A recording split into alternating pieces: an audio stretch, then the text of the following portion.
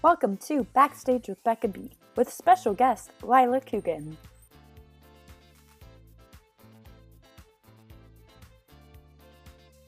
Hi everyone, welcome to Backstage with Becca B. On today's episode, she made her Broadway debut in Mary Poppins at the age of 13, and then, most recently, went on to star as Anya on the national tour of Anastasia. Please welcome Lila Coogan. Thanks for joining me on this. Of course, you're welcome. I appreciate it so much. I actually watched the Anastasia movie last night, so I was kind of preparing for it, and I was like, oh, it's actually quite similar to the musical. Yes, a little bit. There's some differences, but... Yeah, there's some differences, like I guess supernatural kind of thing, like kind of evil people. We don't have a talking bat. Yeah, there's no talking bat, there's no dog, so. No. Yes. There's a lot of the same songs, though, which doesn't happen in a lot of movies. Yeah. There are a lot of the same songs, for sure. Yes. So, I'll just get right into this. So, my first question is, what was the first theater show you ever saw, and what was the first theater show you were ever in? So the first show I ever saw was the revival of Sound of Music with Rebecca Luker, who actually would end up playing my mom years later in Mary Poppins, so that's really funny. And I was full-blown obsessed, and I just wanted to, my mom said I left the theater. I was about 3 years old. I left the theater being like, I could do that. Why don't I do that? And my mom was like, girl, you can't do that. And now she's like, I'm eating my crow for sure. The first show I was ever in was a local production of this opera called Pirates of Penzance. And I played Edith. So that was my first ever show. Oh, and you made your Broadway debut at a young age. Yes, I made my Broadway debut when I was 13. Wow. Yeah, that's super young. That's about the age that the young Anya and Anastasias are on tour, yeah? Yeah, they're actually a little bit younger, so they're all about 9 or 10 when they started the job. So our Delilah just turned 13. So I saw that today. Yes, today's her birthday. Aw. So when you made your Broadway debut, since you were so young, did you know how big of a deal it was, or was it just like any other kind of regional theater show for you? I knew it was a big deal. It was a very special moment for me. It took, I had been auditioning for Mary Poppins since it had come to Broadway basically. And I auditioned for the original cast and they were like, we love you, but I was too short. I looked too small. And they were like, we'd love you to come back, at some point. And then I came back again and I was in finals and I couldn't make it to the final callback. So obviously, if you can't make it to the final callback, you're not going to get cast. And so it was kind of one of those things where it had been such a long time coming in a way. So it did feel very much so like a proper Broadway debut, I would say. I didn't necessarily not realize how big of a deal it was because I had been working so hard towards it, especially for that specific show. Yeah. But now that I'm an adult, I am looking forward to hopefully making my adult Broadway debut because it's definitely a different experience. Not to say that I don't know if it'll be as magical as my first Broadway debut, but it definitely will be a little bit different, I feel like. I don't know. It's hard to explain, but. Yeah. I feel like there's something just wait, wow, I'm looking out into an audience full of people as a kid. And yeah. And then after the show, signing stuff for people, it's wow, I feel so special as a 13-year-old kid. Yeah, I felt very, very special, and I felt very, very lucky, and I felt very, very loved by my company, which made it even more enjoyable. So, do you have an idol or inspiration who inspired you to perform an audition for Mary Poppins? In terms of Mary Poppins, I just really wanted to do it, and everyone was like, you would be perfect for it. I was actually in the American Girl Review at the time, and we all were auditioning for it, and I think I just really loved the show, and I just really wanted to be a part of it. And I think being told no and then having to go back and do it again was actually really helpful for me. It made me realize how much hard work can eventually pay off. Yeah. And but yeah, I feel like I had a lot of people who had a hand in like helping me pursue theater. There wouldn't be like one particular person. So. And I saw on your website bio that you auditioned for Annie, and then that kind of led to your audition for Mary Poppins. Yes. So I auditioned for Annie, but like a youth theater production of Annie. It was not like the tour thing. My parents were very against touring or anything like that. So I was not allowed to audition for any tours. And at the time when I was auditioning, Annie was simply just touring. There was no Broadway production. There was no stationary production. So I was not allowed to audition for that. But I was auditioning for like the youth production of Annie that my friend wanted to audition for. I wasn't even like, I didn't really know what it was. I didn't even know what I was going in for. And then Anya Wallach, who was running the program that I was putting on the production of Annie, was the one that was like, you should probably be in theater. You've got a lot of personality. And I was like, oh, great. So she's the one who definitely encouraged me to join theater in the first place. If it weren't for her, I probably wouldn't have come back to do the next show that they did, which was Hansel and Gretel. So yeah. Oh, that's a good story. Yes. Annie started my love for theater as well. So like, my poor parents had to listen to me dancing and singing to it as a kid. But I honestly had never seen Annie until like years later, like as an adult. So it just didn't ever like happen where like I was never in it and I never watched it. So it really took until I was like an adult and I went to go see a production of Annie with a friend that I saw Annie. So just really random fact. Have you seen the movies now? No. No? Oh. No. Well, when you eventually see the movies, then I have to ask you, like, which movie is your favorite. But that's a when you see the movies. Right? For sure. That's a huge debate. Okay. Yeah. So you obviously participated in, like, many shows between your Broadway debut and recently the tour of Anastasia, which was such a huge role, especially with the fan base. So what was your theater experience like between then, and what was your favorite show that you did, like reading, workshop, regional theater, or school theater? So during Mary Poppins, I did like a big show called Pamela's First Musical. And then I kind of took a step back from like professional theater because I kind of wanted to just go to high school and like do high school things and like just be like normal for a little bit. And so like I would audition for things that I was like super interested in, but I wouldn't really like, I wasn't really going for anything that I didn't see myself doing long term. And it was very specific roles that I would go for, and I didn't really book anything super big in the sense that like I wasn't doing anything that people were coming to see, but I was doing like a ton of readings and workshops, which was a lot of fun. And I actually ended up doing like a long time ago, like one of the very, very, very first, I believe, if not the first workshop of The Little Dancer, where they were simply just like figuring out what it was. And I played Marie actually, which is the role that Tyler Peck took over. And that was probably my favorite experience in between Mary Poppins and Anastasia. And that's also how I got to know Lynn and Steven better as an artist. And because when I first met them, I was about 14 at Pamela's First Musical. And then that was when I was Marie. When I played Marie, I was about like 16 or 17. So it was a couple years later. And like we worked together on the project of Pamela's First Musical, but I worked like with them at Little Dancer. It was a different type of work experience.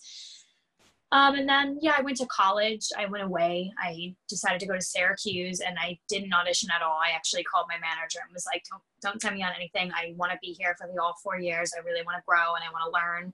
And I had some great teachers there, and I learned a lot. I got to do a couple of productions there, which was fun. Like they have a program where you work with the professional theater there called Syracuse Stage. And I was able to be Penny in Hairspray there. So that was my first regional credit.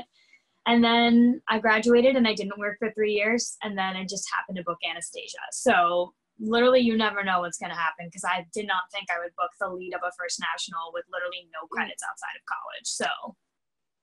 But they loved you. So. Well, obviously. I think it just ended up working out.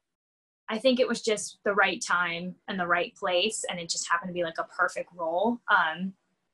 It's just, sometimes that's just how it works. So I feel very blessed for real.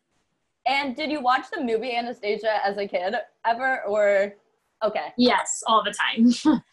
Okay, so you knew the movie like backwards and forwards probably, and Yes. you're like, okay, I need to be this role. Yes, I was very much so like, when this becomes a musical, I would like to go to there. Yeah. So. What was the audition process like for you for Anastasia?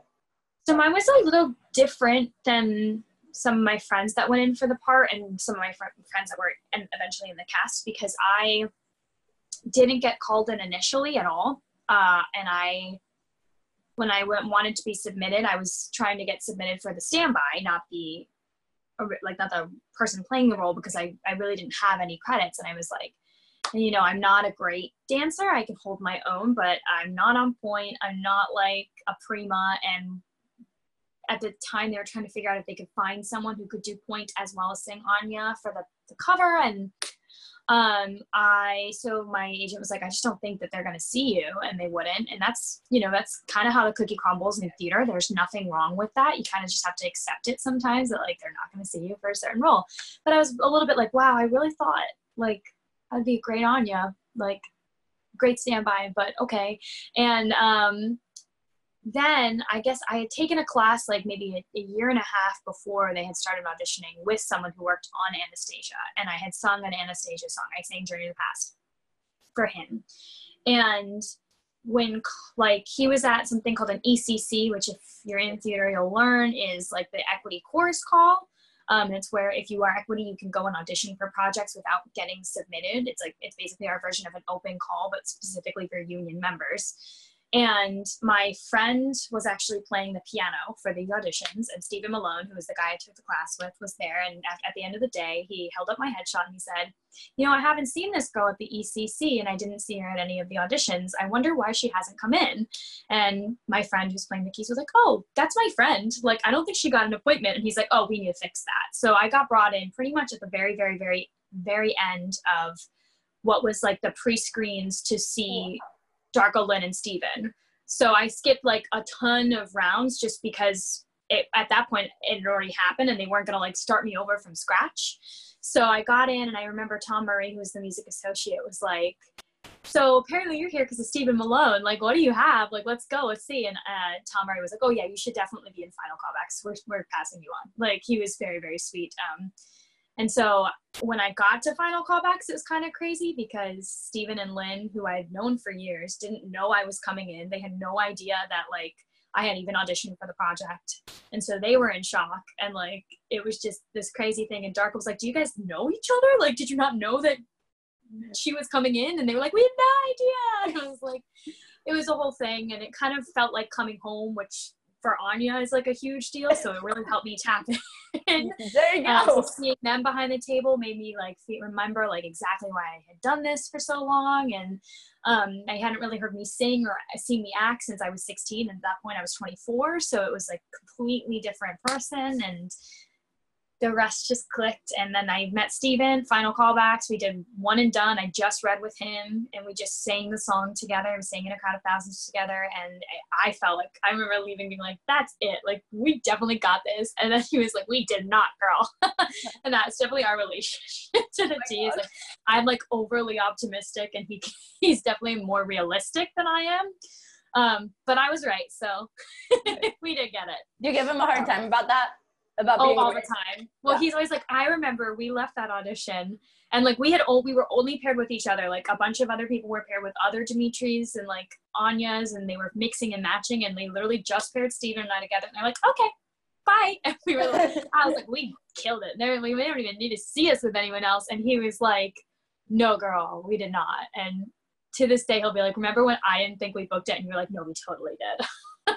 So, oh my God. Where were you when you found out that you got the role, and what was your reaction? I was in my apartment at the time in Queens, which I no longer have anymore.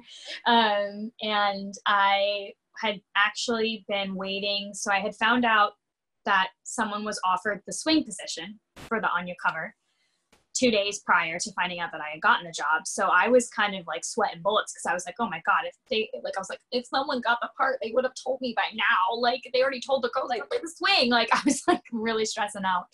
And so I kind of had to take like a moment where it was going to be my first day back at work since like the hullabaloo of final callbacks. And I had worked at Lululemon at the time.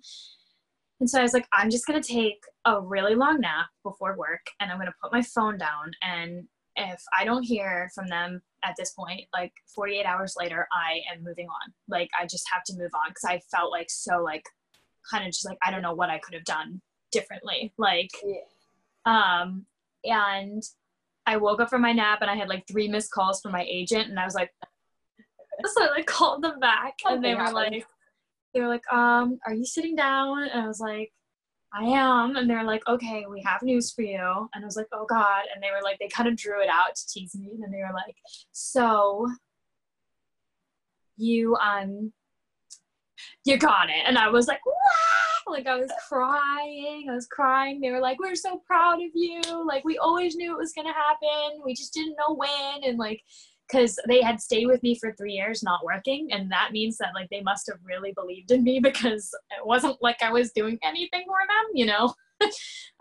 So I'm very, very thankful for them. Like truly, you know, they stuck with me through everything. And I just remember my agent, specifically Mikey, was just like, girl, like, and I was like, so I got the standby. They've changed their mind. And they're like, no, you're playing the part, girl. Like you did it. And I was so I cried a lot. I called my mom, I called my dad.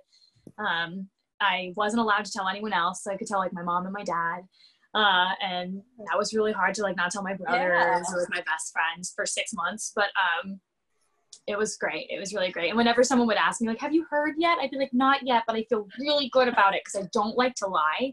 So I was like, I'm not going to lie. I'm not going to be like, no, I didn't get it. I'm going to be like, I didn't hear yet, but I feel really good about it. So that if I got it, it wasn't like I was like acting so sad for myself. So yeah, that was definitely a wild 6 months. Very stressful not being able to tell people, but also very, very, very exciting. I can imagine. Especially like exciting news you want to share with everyone. So no matter what the news is.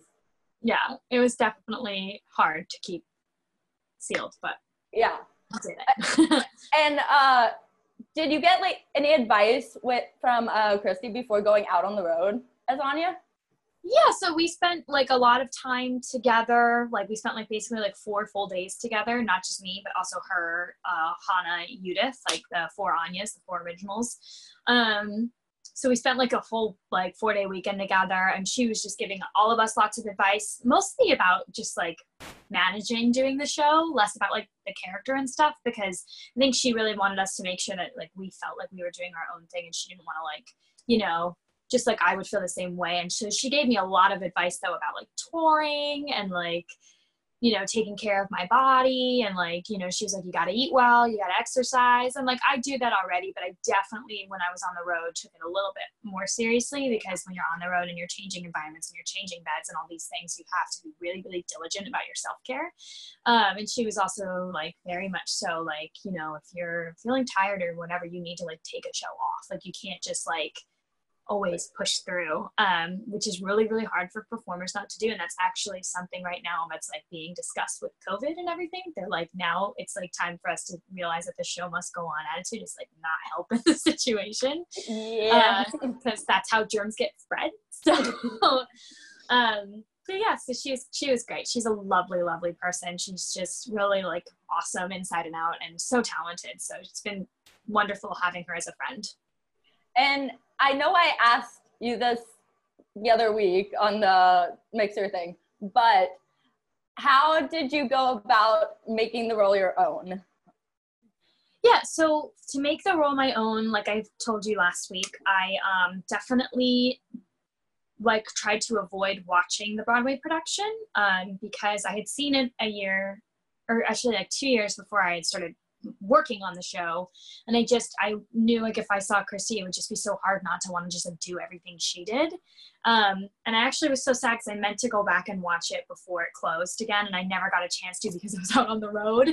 And it was so funny because I know Christy was like, she never really got to see the show until like pretty much the very, very end of Broadway and the tour. So it was like, she kind of had the same experience where she, you know, didn't really get to see the show.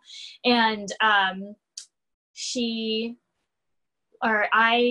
when we started like character work, I tried to focus a lot on like the text and like what I learned about Anya as a person, or like Anastasia as a real person.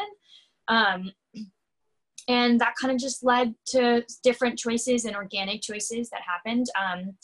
You know, also like my director would see something that I would do differently. And if he didn't like it, he'd be like, hey, I don't like that. Let's go back to what it was. Or he'd be like, oh, I really like that choice. It's so different. Let's work that out and like bring more of that into other parts. So that was like, it really did.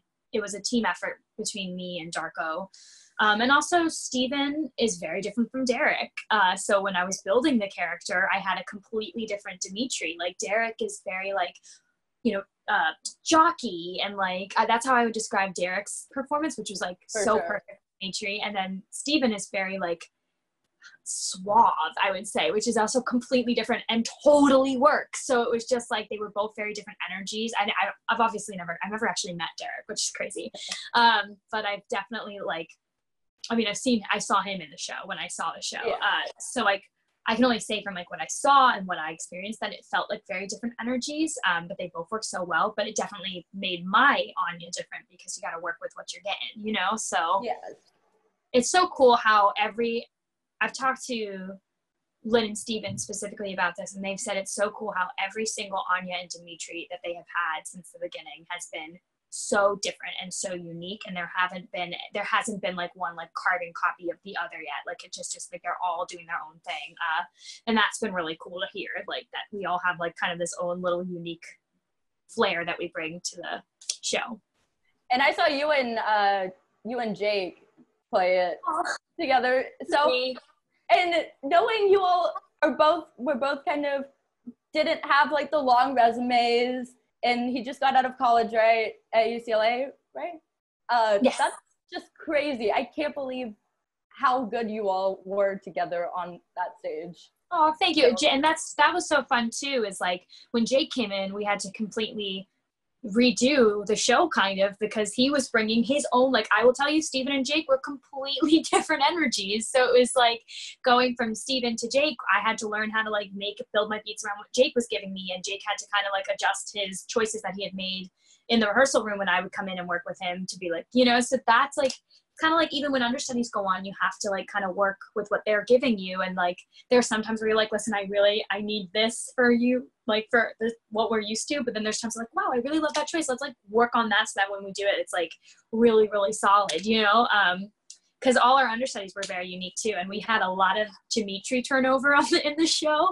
So we had like, I've worked with, I think 7 different Dimitris at this point. And all of them brought a unique flair to it, and that was really awesome. Something new.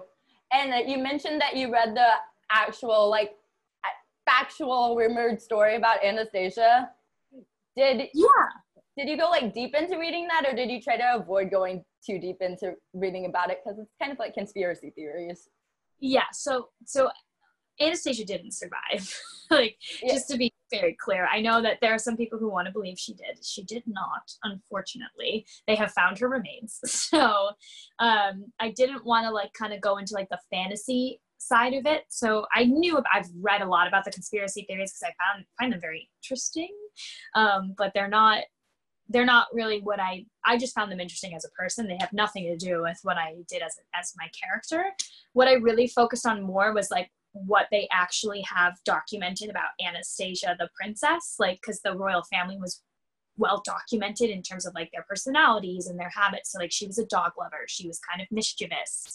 She had like kind of like a conniving side to her, like very playful. She scared people. Like she was also very stubborn, and she was very empathetic. Like those were things about her that they knew about her prior to her death. So those were things that I would take and try to put into my character, because they're actual qualities of the person that I was playing. Oh, I definitely see how you did that, because the emotion you put into her, like a lot of characters are 3-dimensional, but Anya specifically is one of those, like, there's so many emotions to portray of hers on stage that she goes through the whole gauntlet. She's, you know, she also has like PTSD. So it's like that, adding that into like all of the other things is wild. Yeah. And How do you think you're like Anya, and how do you think you're different from Anya? I think I'm very, at least for my Anya, I think that I'm very, like, I can be sassy and I can be a little bit stubborn, and that's something that we definitely have in common. Kind of sometimes like to dig my heels in the sand when I feel like something should be a certain way. And then I'm an empath. So I have issues where like if I see a friend crying, then I'll start crying, and then I'll start crying even more than they were. And it's just this, because I'm so, I feel everything they feel. I'm a Virgo with a Pisces rising, which is a very, very overly empathetic combination of signs. So that's great. So I feel pain all the time. Okay, that's fun. It's great. It's really great. I actually sometimes I'm like, I wish I wouldn't feel so much. Feelings are great, but like I feel a lot. And I think Anya, or Anastasia, was also very like overly empathetic, and like that's why she doesn't hurt Gleb at the end. That's why she's very much so like understanding of people when they're mean to her, because she can see why they would be mean to her, which is sometimes crazy, but like, yes, like that's me. I understand it completely. And then I think we're different in the sense that like I'm not, while I would consider myself very determined, I don't think I'm as like, it's hard. She is very much so like, I'm going to do this and I'm going to get it. Whereas like for me, it takes me a little bit to like build my confidence up in that way. Like she kind of is a very like outwardly confident person. She doesn't like really question herself a lot. She kind of just goes and does it. And like, I'm not that way. I'm very much so like, I have to like think it through and like see if this is the right decision. And like, am I like, and that, you know, that has its pros, but it also has its cons. Like Anya's just not afraid to like grab the bull by the horns and do it. And like, that is not me, not me at all. So that's kind of how we would be different, I'd say. Yeah, and she thinks so fast about like comebacks in both the musical and the movie. I was, because when watching the movie last night, I was like, oh wow, she's witty. Yes, and it's she's witty, but she's also like, the fact that she is like, I'm gonna walk across Russia and I really don't care because I know that I'm right. Like I would never.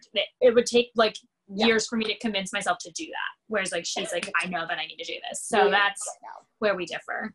Yes. And the scenery is so perfect on the stage with the projection designs or anything. Can you talk a little about how it's done? Is that, if that's allowed? I mean, I could tell you that they're great. I don't really know how they work. I know that we had like a bunch of little LED screens that they would bring in from city to city. And I know that our wall was like about 3 feet taller than Broadway because we didn't have the turntables. So we were able to get them a little bit more height. Other than that, I really don't know much about how it works because it's too complicated for me. Not intentionally. But I will say that I think that like our projection walls are like the best, and Aaron Ryan is like really, really good at what he does, and they definitely help move the show physically, which is super awesome.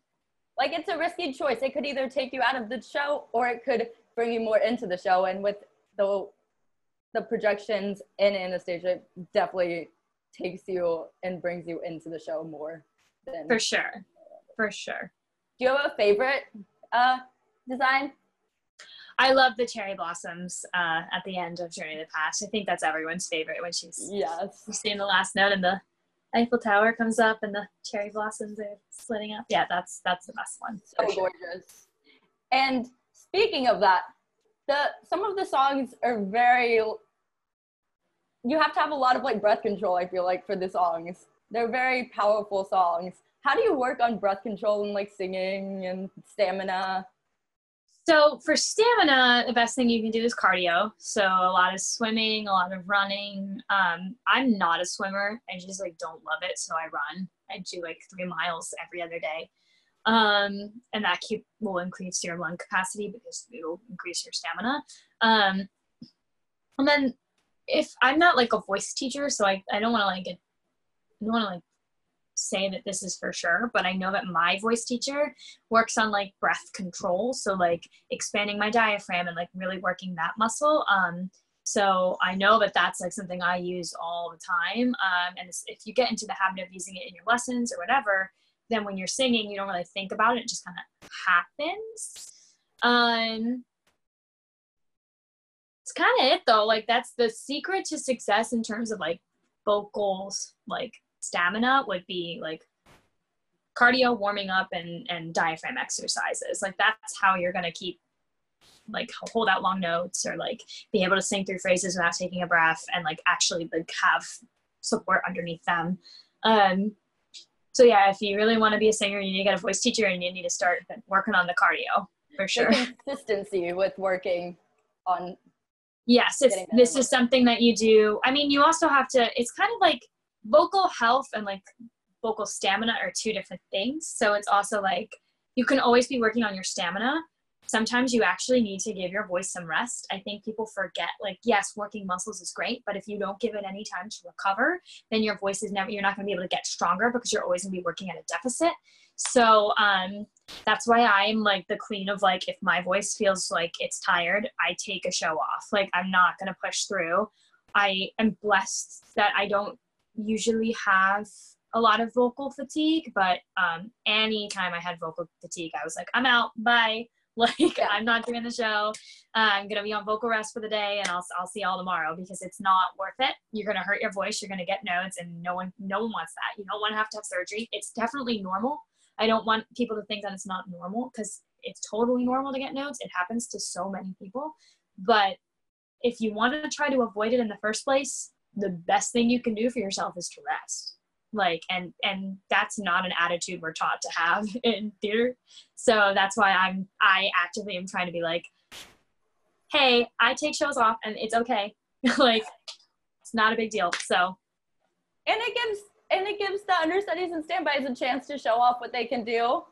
Absolutely. It's just hard when especially when you're playing a role like Anya or like, I would say like Evan Hansen, you feel a responsibility to show up and be there all the time, not just for your cast and your company, but also for the people who come to see the show. Because I would be lying if I said that I missed shows and I'd have people message me and be like, I was so devastated. I wanted to see you. And I'm like, I'm so sorry, but like what you would have seen wouldn't have been as good as what you saw. Trust me. Like, and that's just kind of like the show must go on attitude that I think right now we're really trying to, at least I personally am trying to take on and be like, this is actually not healthy, and if you're sick or you're tired, you should take a show off. It's okay to be like, I need a day off. So.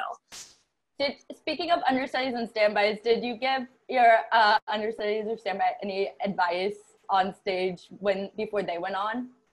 No, I don't know if that's their moment. And like, I don't want to like take away from their moment and be like, this is what I would do. And this is like, I definitely wish them luck. I definitely sent them love. And, if I had, there was like a couple of shows where I like knew I wasn't going to be there. Like when I did the Philadelphia Day Parade and Beth went on in the Kennedy Center, I knew I wasn't going to be able to, I had to take the show off to get to Philadelphia to do the parade. So I knew I wasn't going to be there ahead of time. So I wrote like a little message on my mirror, and, Taylor is like one of my best friends. So like whenever she was on, I text her and be like, I love you, like have fun. And then when Hans made her debut, I was so excited for her because I was in LA, and I remember I woke up and I was so sick, and I was just like, I can't do the show today. Like I'm going to blow out my voice before San Diego opening.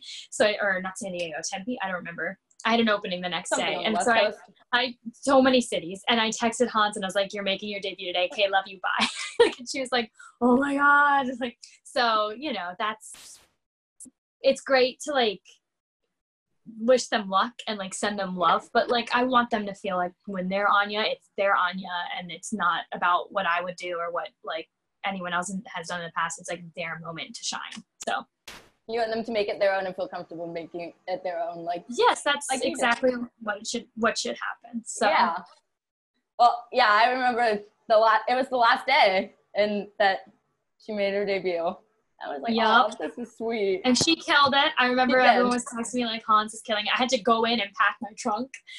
And I remember being like, Hans, I'm going to be here at this time. Is that going to bother you? I like just have to pack my trunk before I go. And she was like, no, of course not. And like, I got to see her in her costume, and I was just so excited for her. She's such a cutie. I adore Hans. So yes. Speaking of costumes, do you have a favorite costume from the show? Yes, it would be the nightgown because it's pink and comfy. Okay. I like pink too, so good choice. And also a question you answered the other day, but what's your favorite song to sing in the show? I don't even remember what I said the other day. Honestly, it changes. I think right now I'm really missing In a Crowd of Thousands. I don't know. Is that what I said last time? Yeah, that's what you said last time. Okay. I feel like that's the one that I've been missing a lot lately. Because I like singing with other people. But I will say someone sent me a bootleg of, what's it called? Learn to Do It. And like, I was like, oh my God. And I sent it to Ed and I was like, look at this. Look at what someone just sent me. And he was like, oh, I missed this. And so now I'm like really missing Learn to Do It.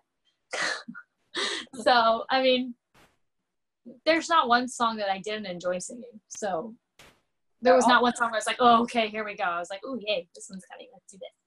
They're all such wonderful songs. And I feel like people like talk about albums being like having like skips and stuff.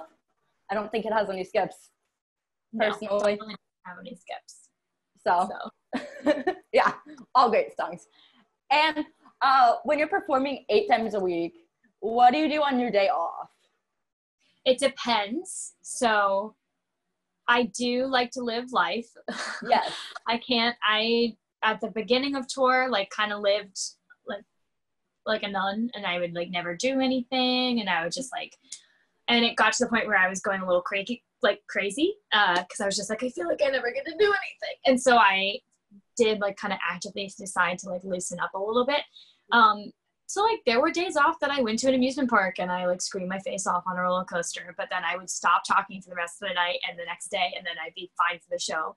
Luckily I never like blew out my voice at an amusement park because I'm a roller coaster junkie. So like that's like always been a worry of mine that I'm gonna like, but I also like would try to scream with placement. I'm sure I annoyed everyone on the rides with me, but like, no, like it's fine. So like I went to like Magic Mountain with my friends, went to Disney World, so that was always fun. A typical day off though, usually in like most cities would mean like brunch and then shopping and then like dinner. We didn't have a lot of full days off. They're called golden days, and we didn't have a lot of those because most of the time on our days off we were traveling to the next city. So yeah, that would be like my usual day off routine. And we only have maybe like 20 throughout the year. So it's not even like they were that common. So if that, probably less actually. We probably only had about like 15 golden days total. So a full day off, that would be usually what we do. I will say like Sunday nights was the night that I knew no matter what, I wouldn't be performing Monday. So those were the nights where like we'd have some drinks and we would like go to a bar, and, like the whole company. So that was fun. But that's it. A lot of brunches because that's what we can do when we perform every night. So see, I feel like people aren't aware that you don't get that many days off when you're on a tour, or even when you're on Broadway, probably. I mean, well, when you're on Broadway, you're not traveling. You get a day off. Yeah, when you're on Broadway, you get a day off a week. When you're on tour, you don't get any. So I will say that's like the one thing about, there's so many pros to touring. One of the cons is the lack of days off, and like the fact that not only are you not having a day off a week, but you're also moving around from time to time. So it really depends on the tour though. Like there are tours that sit down for like several months, like for example Hamilton, they don't move around, so they're like, you know, that's nothing. Well, it's a lot of work. Hamilton's probably the hardest show I've ever seen. I was like, wow, I could never do this show. Those dancers are working so hard, but I could not. Like the not having a day off thing is probably the hardest part about touring, for sure. Yeah, and it's like you have to, if you want to sightsee in any specific city, then you have to plan sightseeing before a show. Yeah, and it has to be like daytime sightseeing. Every now and then we would do things like after the show. Like we did in Vegas, we did the Neon Museum, and we'd have to go after the show to see it because it's at night. So, but most of the time your activities are earlier in the day. Like you have to get up early to make sure you have the time to do it, and then also have rest time before the show. And yeah, it's definitely a different type of lifestyle for sure. For sure, but it's a lifestyle people don't get to experience much. So True. Very true. We get to do what we love. That's what counts. So how many cities did you travel to while you were on tour? I think we hit 48 total. Wow. A lot of cities. So wow. Almost as many states as there are in the US. So yes, exactly. Wow, that's insane.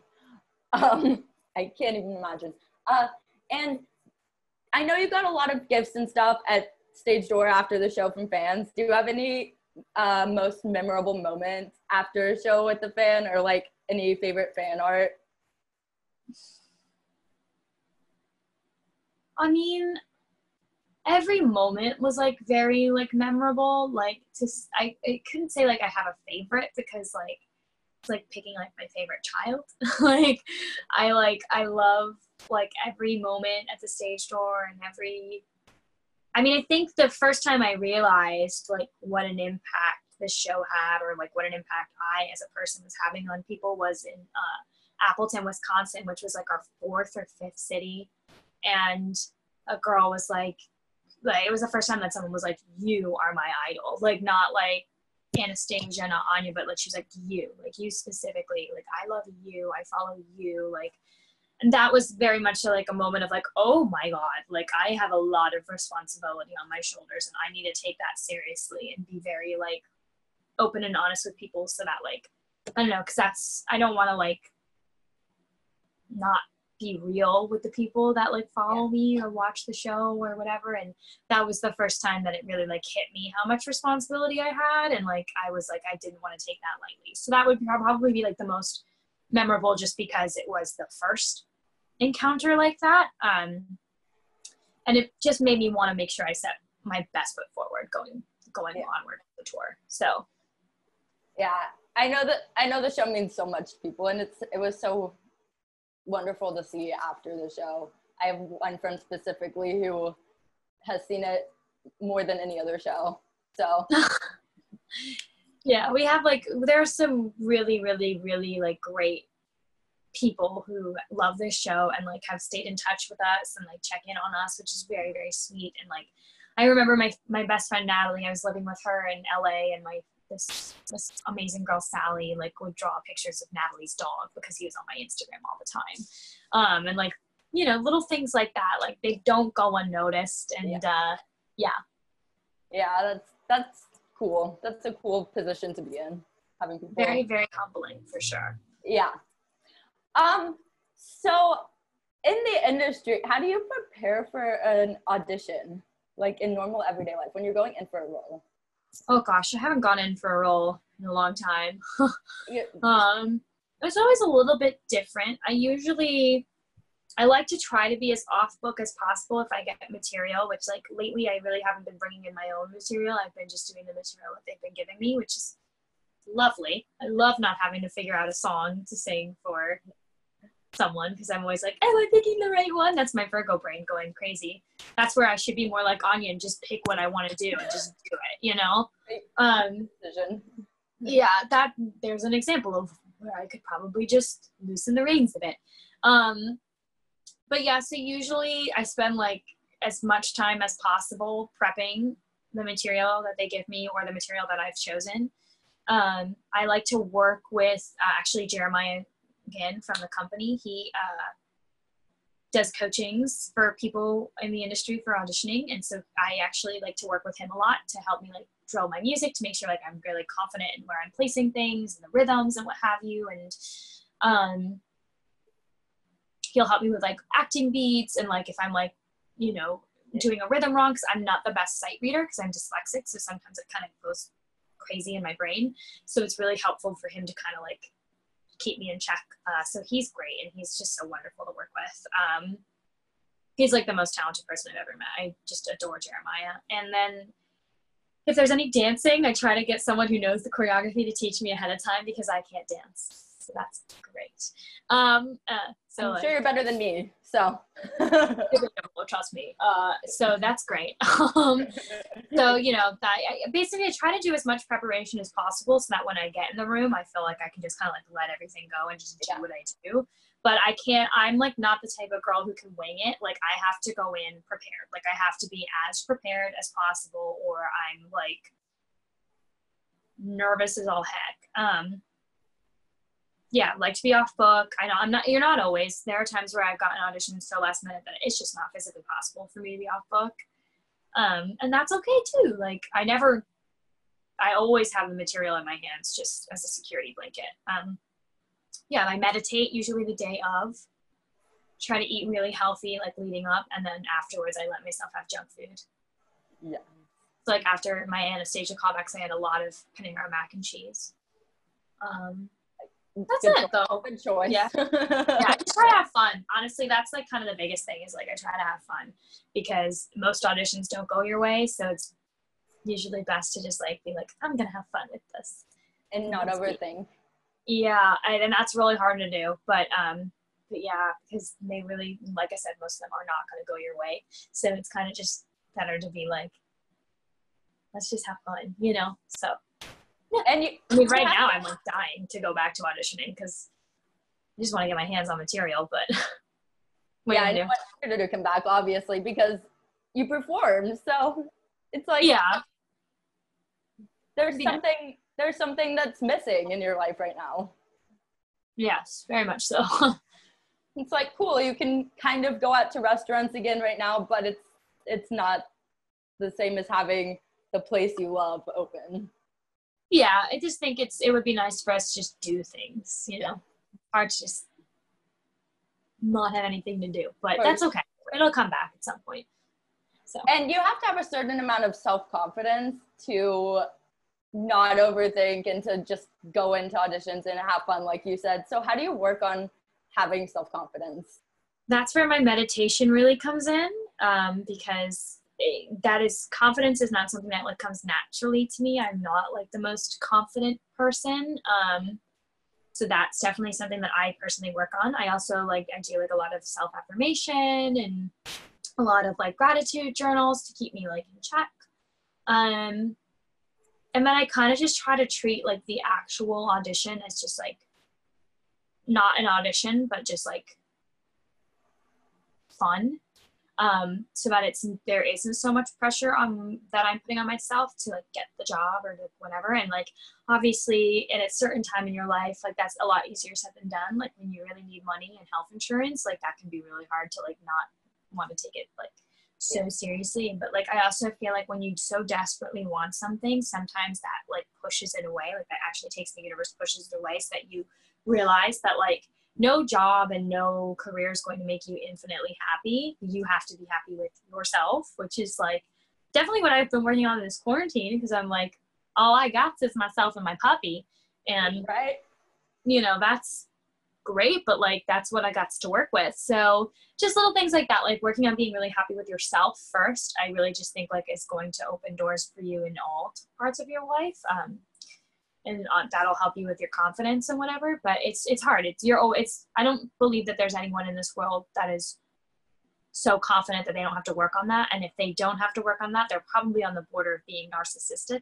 And then that's not good either. You know, you need to have some sort of humble pie in you because you're not always going to be perfect. You're not always going to be right. And if you can't take adjustments or if you can't take criticism, no one's going to want to work with you, you know, because it's just not enjoyable to be with someone who thinks that they're the next best thing since sliced bread. So finding the balance for sure.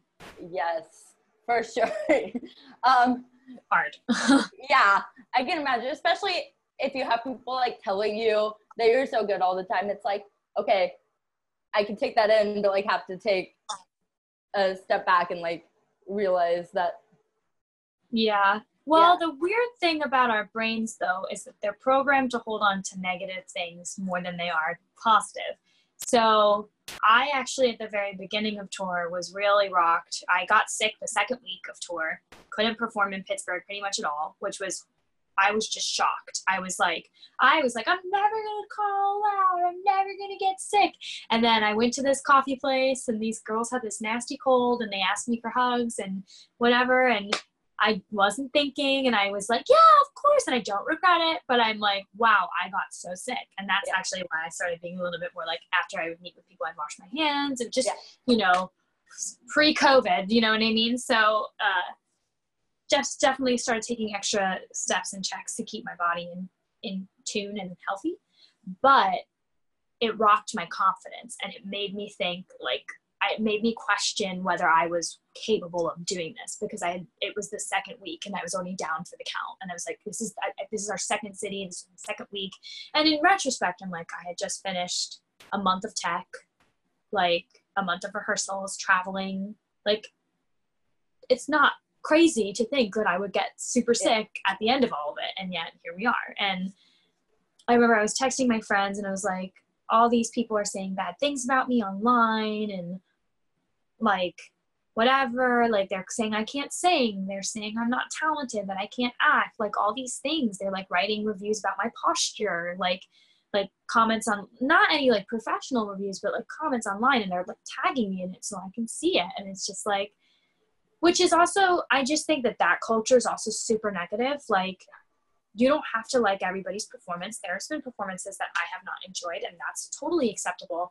But there's actually like no need to like go and drag people's posture or like the way they look, or like saying things like, oh, they cast her because she's pretty. They didn't cast her because she's talented. Like, okay, well, I don't think I'm very pretty either. So like, thank you for like making me feel like crap. Like, you know what I mean? Like that stuff is just so unnecessary. But it got to me for sure, because they're tagging you and you can see it. Yeah. Like, it's unavoidable.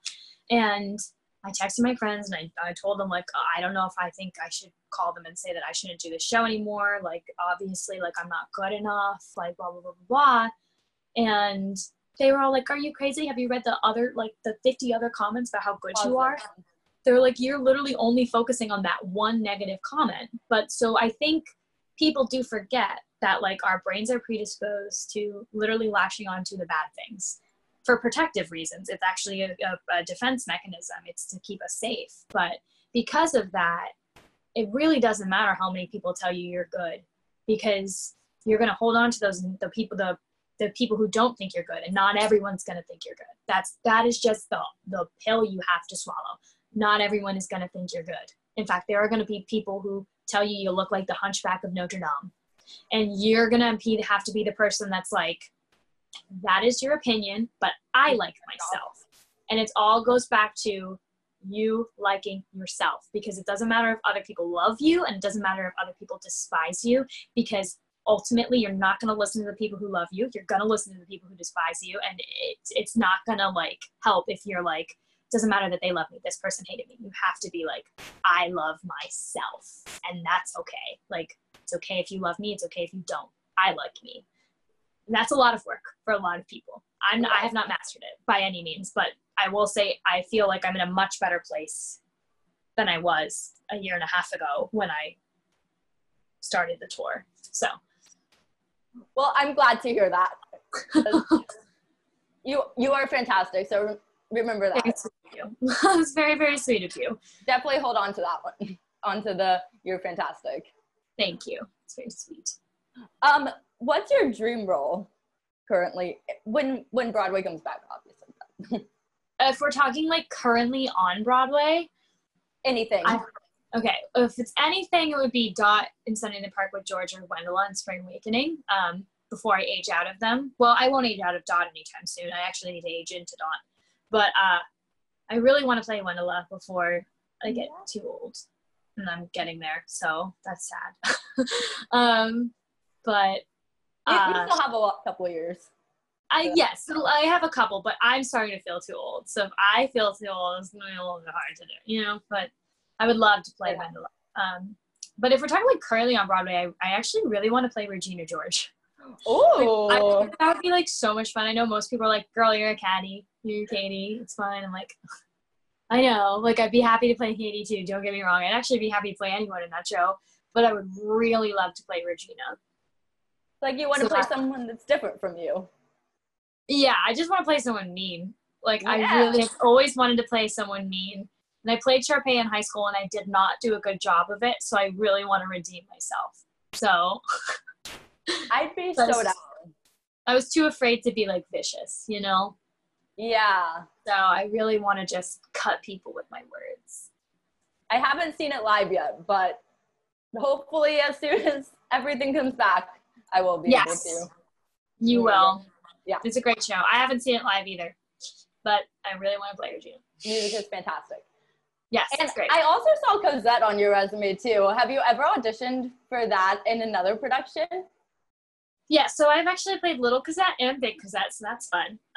I was pretty devastated I didn't get Eponine, not gonna lie, but it's okay. It's my high school show, and I got to play Cosette, and life goes on, and I had so much fun since life goes on. But I auditioned for the tour once, like right out of college, and actually it was like one of those weird experiences where it was the EPA that I went to, which is the Equity Principal Audition, which is another open call for equity members if they don't get an appointment for a show. And I went in and I sang Now That I've Seen Her, and I was not confident back then. This was like right out of college. College kind of showed my confidence because, like, you know, you're competing with all these really good kids, and it's a lot. So I hadn't really built back up my confidence yet in my voice, and so I was just not. I was hitting the notes whenever, but like now I'm like, girl, you could have done way better with all that. But I just was like too nervous to like really like let it out there, you know. And he kept like having me sing the song over again, and then he had me sing a soprano song, and then he was like, you're great and you would be great in this show, but like you got to work on your confidence. And I was like, okay. So I obviously did not get called back, but I think I did well regardless. And I do think like I also looked very young at the time, and I look a lot younger than I am, and so that also probably had something to do with it, because a lot of times I've been told I just look too young. So yeah, that was definitely, I wanted it, but I didn't get it. But I auditioned for it. I think I did well, but it didn't happen. So I was gonna say I could see you playing it on the tour or something. That would be wonderful. I know my friend Abby she did this concert in San Francisco, and like one of her main requests was that I sing on my own. So I did that for her, and I was very happy to do it. Is that online anywhere? It is. Oh, yes. It's a trio, so it's on my own with Taylor Quick and Matt Rosell, and Matt Rosell was actually the like merriest standby on the tour. Oh. And on Broadway. So like, and actually I think he oddly is the poster merriest. So it's like he like is the merriest in the poster for the like that revival. So funny. He's also like one of my favorite people. He was in Dimitri Understudy as well, and he was Marius and I was Eponine and she was Cosette, and it was basically I was singing on my own and they were like Marius and Cosette being like, what the hell's wrong with this girl? In her own little world. So it's funny, but for me I was just singing Eponine. I was just being Eponine, whereas like they're doing the humor. So but it's all really? I get to be Eponine. But I was like, in my mind I was just Eponine, and that's all I cared about. Yes, Eponine's my favorite too, so good choice. Yeah. What's the funniest thing that's ever happened to you on stage during a performance? Light stuff up. Well, I fell in the big red dress at the end of the show, so that would probably be it. And I couldn't get up because it was just so big, and quite frankly, my boob had popped out, and I was trying to get it back in because I didn't want to flash anyone in the audience. And Steven was like, I like didn't know what to do, and like I remember he's had to help me get up, and his mic is hot, and he goes, "Are you okay?" And I was like, he goes, "Okay, bye." And like that's not our lines. Our lines are like completely not that. The music is still going, or my music director's like in the monitor, like, what's going on? Like, why are they not saying their dialogue? You know? Yeah, that was probably the funniest one. There's someone looking at the script backstage going, what? Oh, no, they were all like, they all saw that I fell on the monitors. They were all like, you know, I'm in this giant dress, and I was laughing the entire time. I really don't take myself very seriously, which is great, but also bad. And in moments like that, it's great because I was just like, oh, well, here we go. And like so many people at the end of the show were like, were you okay? And it was like, I have a lot of padding on. I'm all good. Don't you worry. They're like, well, we saw you throbbing on the floor. I was like, that was me putting my boob back in. But I feel I'm good. I'm like, I really appreciate it, but I'm totally fine. I was like, let's move forward. So that would probably be it. I mean, I fell a lot. I fell a lot, and I dropped things a lot, but that's just because I'm clumsy. So I fell in my Broadway debut. It's just like something that I do, so I just like don't try to like linger on it, I guess. But it's a normal person thing. It's like funny to talk about. I'm like, oh yeah, I totally like butt planted in my Broadway debut, and people are like during your Broadway debut. I was like, oh yeah, like dead center stage, just wind knocked out of me. So it happens. Yeah, stuff happens. Life goes on. Is the dress heavy? My red dress is 35 pounds, so it's very. I would be falling in that thing all the time then. I only fell in that dress once, but it was an epic fall. So. Yeah, one to talk about. Yes. So. And if quarantine wasn't a thing right now, kind of fun questions, lighthearted questions. Where would your dream vacation be? I'm like weird, so I have two modes. There's like travel mode and then there's vacation mode. So like if we're talking like relaxing, it would be Hawaii. If we're talking like traveling, it would be Paris. Oh, because like I want to like go and sit on a beach and like zip line and stuff. That's like fun and like whatever. But I also like want to like go to the Eiffel Tower and like eat bread in Paris. So my friends and I are actually planning a cross country trip in an RV right now, so that'll be fun. Because I don't have much to do and she doesn't work more than like 2 hours a day. So, and she works remotely, so we can take my puppy. So it's gonna be great. Yeah, that's a blast. And then you don't have to get on an airplane, worry about having to wear masks the whole time on the airplane. And so many of my friends are kind of scattered across the U.S. right now because most of my friends who weren't originally from New York like I am have left. Yeah. You know, so I have so many people that I can visit, which is great. Yeah, that's so much fun. That's a good idea. And what's the first thing you're going to do once quarantine ends?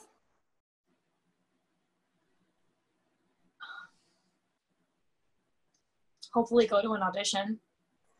Hopefully have an appointment. You know, I can do most of the other things that I used to do, so that would be nice. Yes. I just really like to like sing again in front of people. That would be really nice. You know, I don't see that happening anytime soon, so that's okay. That would or like go see my grandma. Honestly, I've seen her since quarantine started, and we've just been at a safe distance. But it'd be nice to give her a hug. Yeah. So, and if you could revive anything on Broadway besides Anastasia, obviously, what would it be? I actually would really love for there to be a revival of Parade. Would love to be in Parade. So that's like, and I think it's actually very relevant right now. So I think that there's like definitely, maybe I should just do that. I should produce a revival of Parade. That's what I'll do. Yes. That's my show. That's the show that I want to see come back. Or produce a revival of Anastasia because both productions closed too early. Yes, I would agree. I don't understand how, but I guess that's the thing. The thing about theater is it's to be honest, like Anastasia is very lucky to have had as long of a run as it did. A lot of shows don't make it past like a year. So to me, I just feel like, you know, you have to really embrace the moments that you get because like there really is no rhyme or reason to like when things like successful shows sometimes close because it's just like that's just the way it is. And so it definitely is sad that that's how it works, but it's also like just appreciate the time you had with it, you know. It's hard. It's a hard one. I remember I was so devastated when Mary Poppins closed, and that was a 6-year long run. So you know, it's not like there's no rhyme or reason to it, and you just gotta like embrace them when they're here and support theater, and hopefully things come back. But I just there's certain shows that I feel like people need to see more of around the world, and Anastasia is obviously one of them. And luckily, Anastasia will be coming back on tour, just not our tour. So people will still get to see it. That's true. They're doing are they doing it non-act? Yes, it'll be like the second national tour is going to be non-ec, and I believe they're planning on launching at some time in 2021. That's really all I know. A lot of people ask me about it, but I'm not affiliated with it in any way, so I can't really say anything else other than I know that it's happening and it's going to be in 2021. So I'm excited to see like what it's going to look like and who's going to be in it and stuff. So, at least they're bringing it back in some aspect. Yes, I think that that's like great that it's going to come back. That's all that really matters. Hopefully they can bring back Crossing a Bridge in it. That will not happen. I would love that. I will say that's just not, they've removed it from all productions of Anastasia, and I think had Christy ever left Broadway, they probably would have removed it whenever the next person came in. That's just because it's a long running show and they needed to cut down on the time. It's such a gorgeous song though. I just don't want to get anyone's hopes up. Like it's not in the show anymore. So kind of like what happened with Frozen and True Love. Exactly. It's like one of those things where it even happened in Mary Poppins. They rewrote some of the songs too after the original Mary and Bert left. So it does happen, and it's always so devastating when it does, honestly, because you just get so attached to the songs. And I always was like sad a little bit that I didn't get to sing it, but it's okay. Like life goes on. So there's a video of you online singing it. Right? I did sing it. Yeah, I've sung it a couple of times for people's benefits. They would ask me to come in and they'd be like, "Can you sing something from Anastasia?" And I'd be like, "Sure, what do you want me to sing?" And they'd be like, either Journey or Crossing a Bridge, because it's not in the show. And I'd be like, "Let's do Crossing a Bridge," because I don't sing it every night. Yeah. So, and I loved that song. It's a great song. Yeah. So it would be nice if it was in the show. But yeah. It's a beautiful song. It's gorgeous. And going back to a deep question, what do you think live theater will be like when it does eventually come back?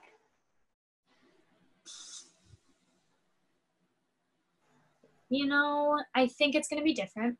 I think it's definitely going to be less audience members when it first comes back, just because of safety precautions.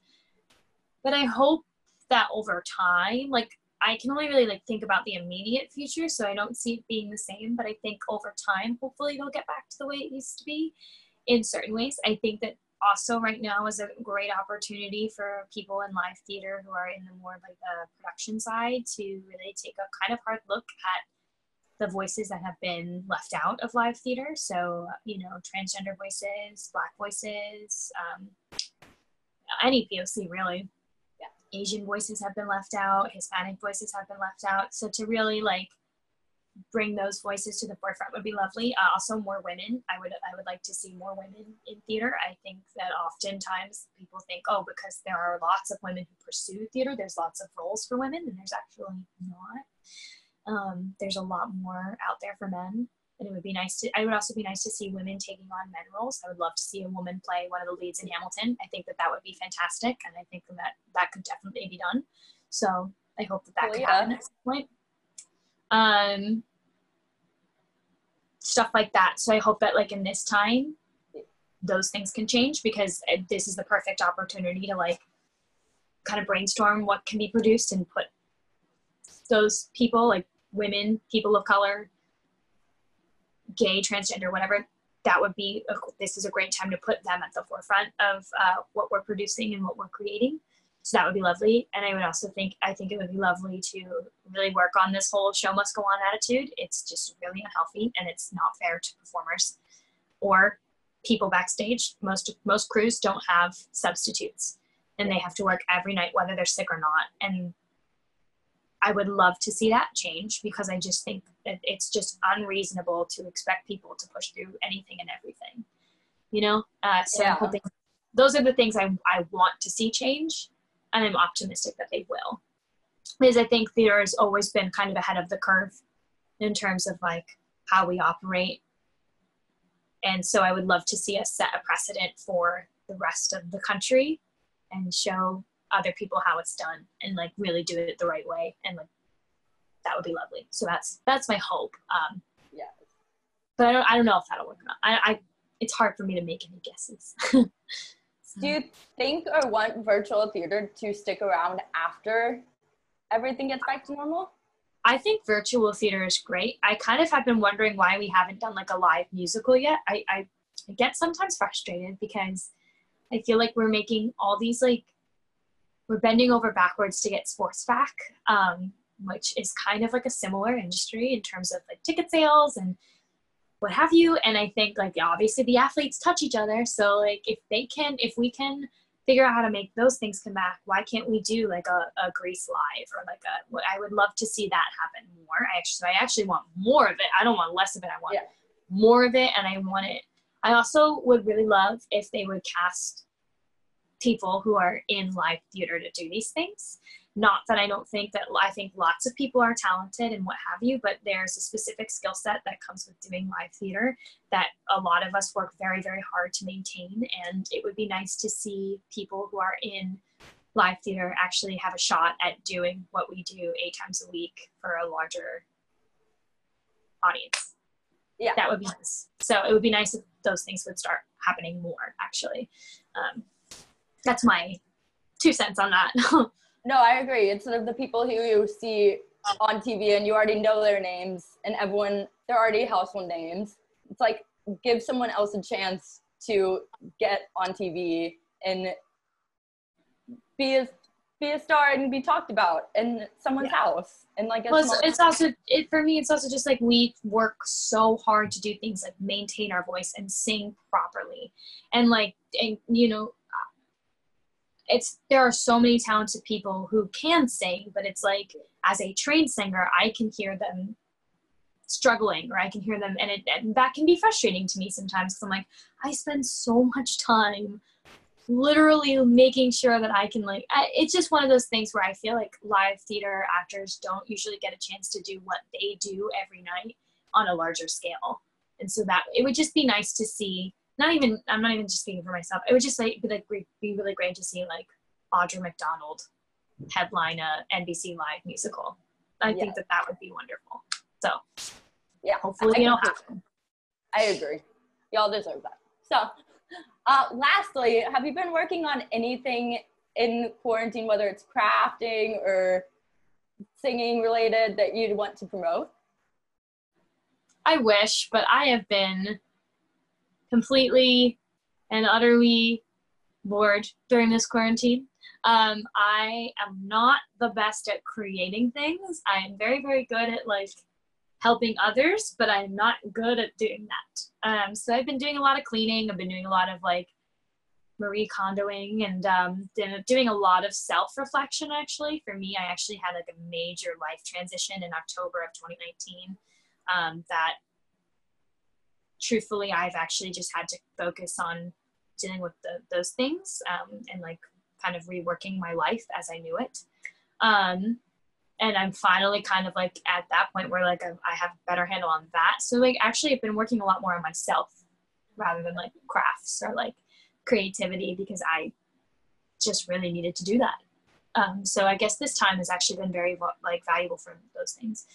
But no, I've been watching like Glee, and I've been trying to keep in touch with my friends and taking a lot of walks in nature, but not a lot of creative projects. I'm kind of like at that point where now that I've kind of dealt with a lot of my life transition from the year prior, I'm kind of at this point where I'm like, okay, now I would like to get creative again. So we'll see if maybe things start popping up. But I like that.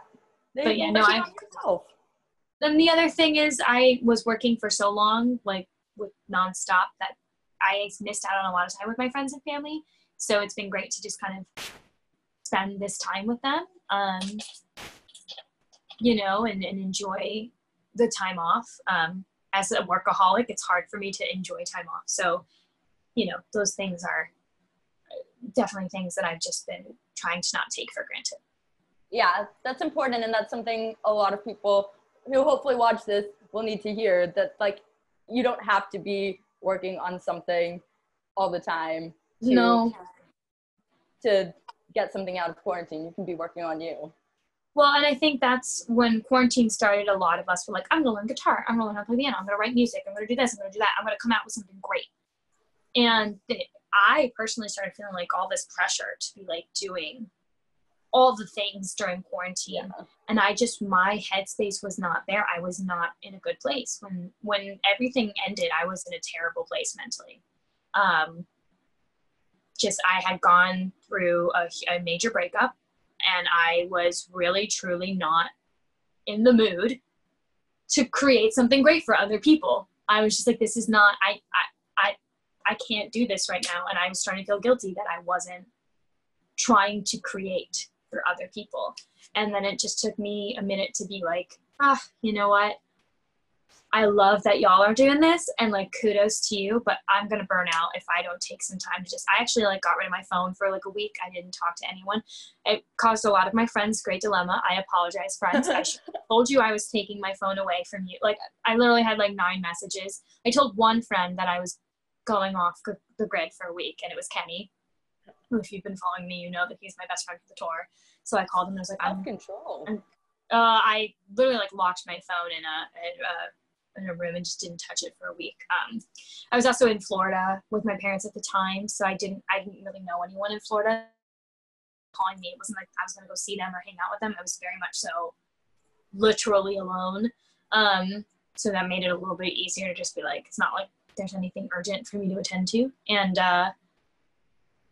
yeah, and it was funny. One of my best friends in the world, Sarah, calls Kenny and was like, I haven't been able to get in touch with Lila. I don't know what's going on. Is she okay? And Kenny was like, she got rid of her phone for a week. Like, she'll be back. And Sarah was like, the next time you do something like that, you have to tell me. And I was like, okay, I got it. So like, you know, I just think this is an unprecedented time. And if you're not feeling creative, you don't have to force it. Like, don't force yourself to feel like you have to do something in a time where like none of us know how to deal with this. This is completely new to everyone. So yes. And I'm sure your dog has helped a lot. She's right here. Let me get her. Come here, Paisley. Aw. Come here. She's sleepy. Hello, cutie. She used to be 4 pounds, and now she's 15. Oh, I know. So cute. Yeah, my dog was through the first couple months of this. So when I was alone in California in my apartment, and I was like, I'm gonna go crazy. Yeah. Well, that's the thing too, is I had wanted a dog for a while, and I really wanted a corgi. I think if anyone knows me, they know that I'm very obsessed with corgis. And I just decided one day to get her, much to my parents' dismay. Actually, not my mother. My mother was like, oh, yay. My dad was like, what? A dog? But she's been the best thing. She's so pretty. She's gonna start biting me. She's still teething. Oh, she's so cute. But she's been the best part of this quarantine, and I got her in May, so like a couple months in, and she was 4 pounds when I got her. She's a full 10 pounds bigger, and she's just great. She's great. Okay, are you gonna scratch me or are you gonna lick my ear? Oh, and they love unconditionally. Good decision. Good decision. Yeah, best decision I've ever made in my life. Plus, I don't think I would ever have this much time to take care of a dog ever again. So you get to bond. Yeah, well, I'm very thankful I'm getting to do this now, because if I was still on the road, there's no way. She's a lot of work. So she's a baby. She literally doesn't know left from right. So yeah, but she's super quiet. My dog would be barking up a storm in here. You just caught her after her zoomies, so she's usually, well, she's not a big barker, but she's usually very needy. Like, she likes to bite things, and she's still teething and losing her teeth, and she's just a little goon. So. And I was gonna ask for future projects, anything, or just to keep up with what you're doing in quarantine, and any advice, inspiration. Where can people follow you on social media? I literally only have Instagram. I know everyone keeps telling me to make a TikTok, and I'm actually at the point where I'm considering it. I don't know. I just like sometimes feel like, what am I gonna tell people that I have a But Reels exist now. Huh? Reels on Instagram.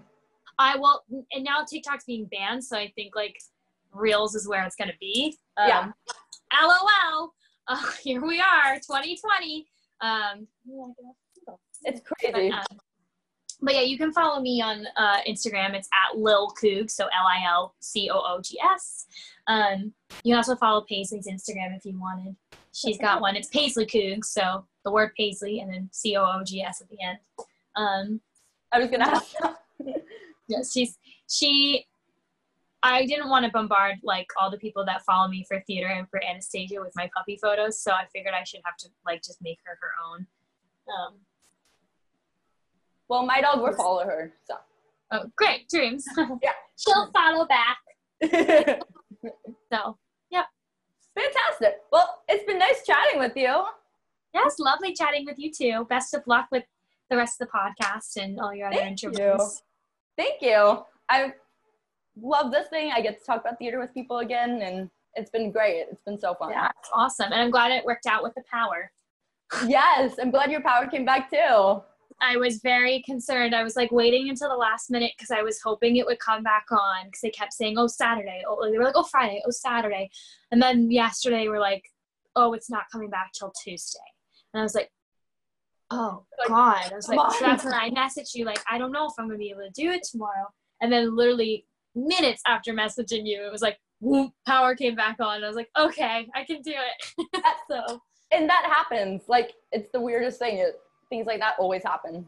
What I'm saying about the universe is when you want something so badly, it can take, the universe will be like, you need to like have some patience and grace. And like yesterday I had just basically been like, I'm just accepting that it's not happening. I'm not gonna have power ever again. And then literally that's when the power came back on. So who knows? They were like, the universe said here. I think it's one of those things where like, I'm not very religious, but I am very spiritual. And I definitely think that the universe doesn't like it when you're holding so tightly to something, and it wants you to like want it, but want it for the right reasons. And yeah, I was at that point where it's like, I just would like it for hot water, and that's it. I don't need anything else. And then that's when the kick back up. So well, do you cook and stuff?